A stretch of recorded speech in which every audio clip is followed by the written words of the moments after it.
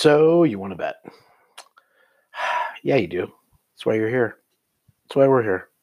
It's what we do. We connect sports bettors to sports books using the cryptocurrency transfer for you. Simply go to sportsbetfunding.com, pick which sports book you want to fund, choose how much you want to fund, go to the checkout, fund it with your cards. You're not going to get blocked because we're a U.S.-based company. We process it and then do the Bitcoin transfer for you. You're up and running pronto. That's the way to go. That's the way to do the Bitcoin transfer with safety, security, tracking, etc.